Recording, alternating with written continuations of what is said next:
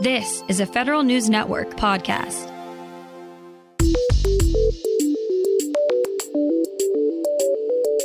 Coming up on today's Federal Newscast, a union for feds sounds the alarm about telework, budgets, and DEI issues. What does it mean that agencies improperly paid out more than $247 billion? And IRS looks to beta test a free online tax filing platform. Those stories and more in today's Federal Newscast.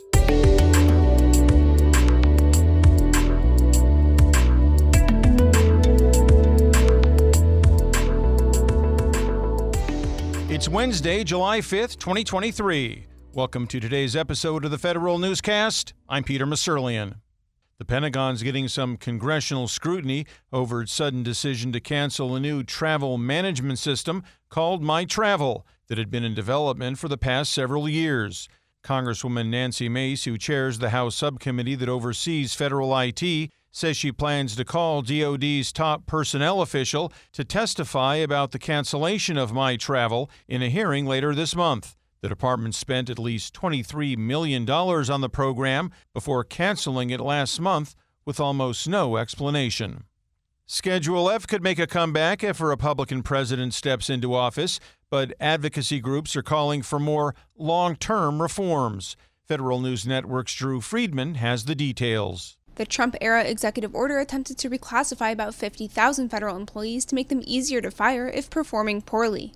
The now-revoked order was never implemented, but former President Donald Trump has already promised to revive the order or a similar policy if elected. Although officials at the nonprofit Partnership for Public Service agree that there's a need for civil service reform, they say there's a better path forward. The partnership is advocating for a constructive and collaborative approach to improving performance management of federal employees and warning against managing by executive order. Drew Friedman, Federal News Network. The Postal Service's regulator is calling on the agency to shed more light on its network modernization plans.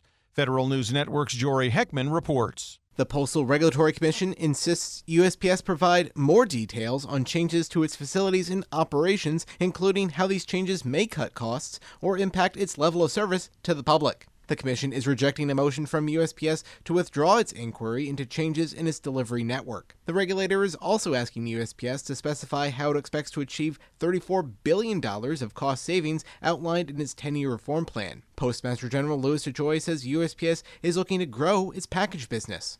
Achieving this goal will set the Postal Service on the path to a bright future. Jory Heckman, Federal News Network. The Veterans Affairs Department is trying once again to modernize its supply chain systems. Federal News Network's Jason Miller tells us more. For the fifth time since 2004, VA has a plan to bring in modern technology to manage its medical supply chain. The agency released a solicitation for a systems integrator to oversee a systems of systems approach to supply chain technology modernization. Previous attempts to modernize VA supply chain systems have failed, including most recently in 2020, when the agency gave up on implementing DLA's system. This latest effort to attempt to consolidate and integrate approximately 63 disparate systems across 171 sites begins with proposals being due July 18th. Jason Miller, Federal News Network. All TSP funds, with the exception of the Fixed Income Index F Fund, posted positive returns in June. This is a stark contrast from May's returns, which showed most funds in the red. Funds like the Common Stock Index C Fund and the Small Cap Stock Index S Fund posted significant returns in June.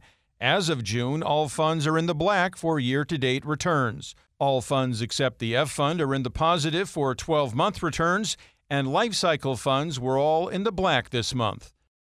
The National Treasury Employees Union, or NTEU, is raising concerns about several draft appropriations provisions that, if enacted, could impact federal employees. For one, the federal union is opposing the inclusion of the Show Up Act in House Appropriations draft legislation, which would return feds to pre-pandemic telework and remote work policies. NTEU is also voicing concerns about potential budget cuts for some agencies, as well as a possible prohibition of the executive order on diversity, equity, and inclusion in the federal workplace. Both of these provisions are included in the House's Financial Services and General Government Draft Spending Bill. The Appropriations Subcommittee advanced the bill last week, which now moves to the full committee for consideration. The Air Force Research Laboratory is taking steps toward autonomous air traffic control at Eglin Air Force Base in Florida with its new Uncrewed Aircraft System Traffic Management, or UTM. The testing phase will focus on evaluating the UTM's capabilities for communication and security, as well as low-altitude weather and beyond visual line-of-sight operations. The system controls takeoffs and landings for unmanned aircraft and drones. As the project progresses, the Air Force will look to public-private partnerships to further develop the system. Agencies improperly paid out more than $247 billion in fiscal 2022. The latest figures from the Government Accountability Office show that's $35 billion less than what agencies paid out in 2021. Additionally, auditors say 19 programs across 8 agencies did a better job of managing their payments and reduced the total dollars paid out improperly by almost $11 billion last year alone. The Department of Veterans Affairs saw the biggest reductions in its improper payment rate across several programs, including an 85% change in its Community Care Initiative. The Defense Department has multiple ways to fast-track funding for research and development, but it isn't always taking advantage of those pathways, according to the Government Accountability Office. Standard DoD practice involves a request and allocation process that takes about 2 years. Congress granted the Pentagon at least 26 pathways to get money flowing to support early research that would not otherwise receive funding. The GAO says DoD needs to do a better job of letting its components know how to use flexible pathways. The IRS is looking to beta test a free online tax filing platform that's run by the agency during next year's filing season. But House and Senate Democrats want to know how soon the IRS would roll out this direct file platform to every taxpayer. Senator Elizabeth Warren is leading nearly 40 senators and more than 60 House lawmakers in asking the IRS for this update. About 70% of taxpayers qualify for the current free file program, supported by private tax preparation companies, but only 2% filed through the program last year.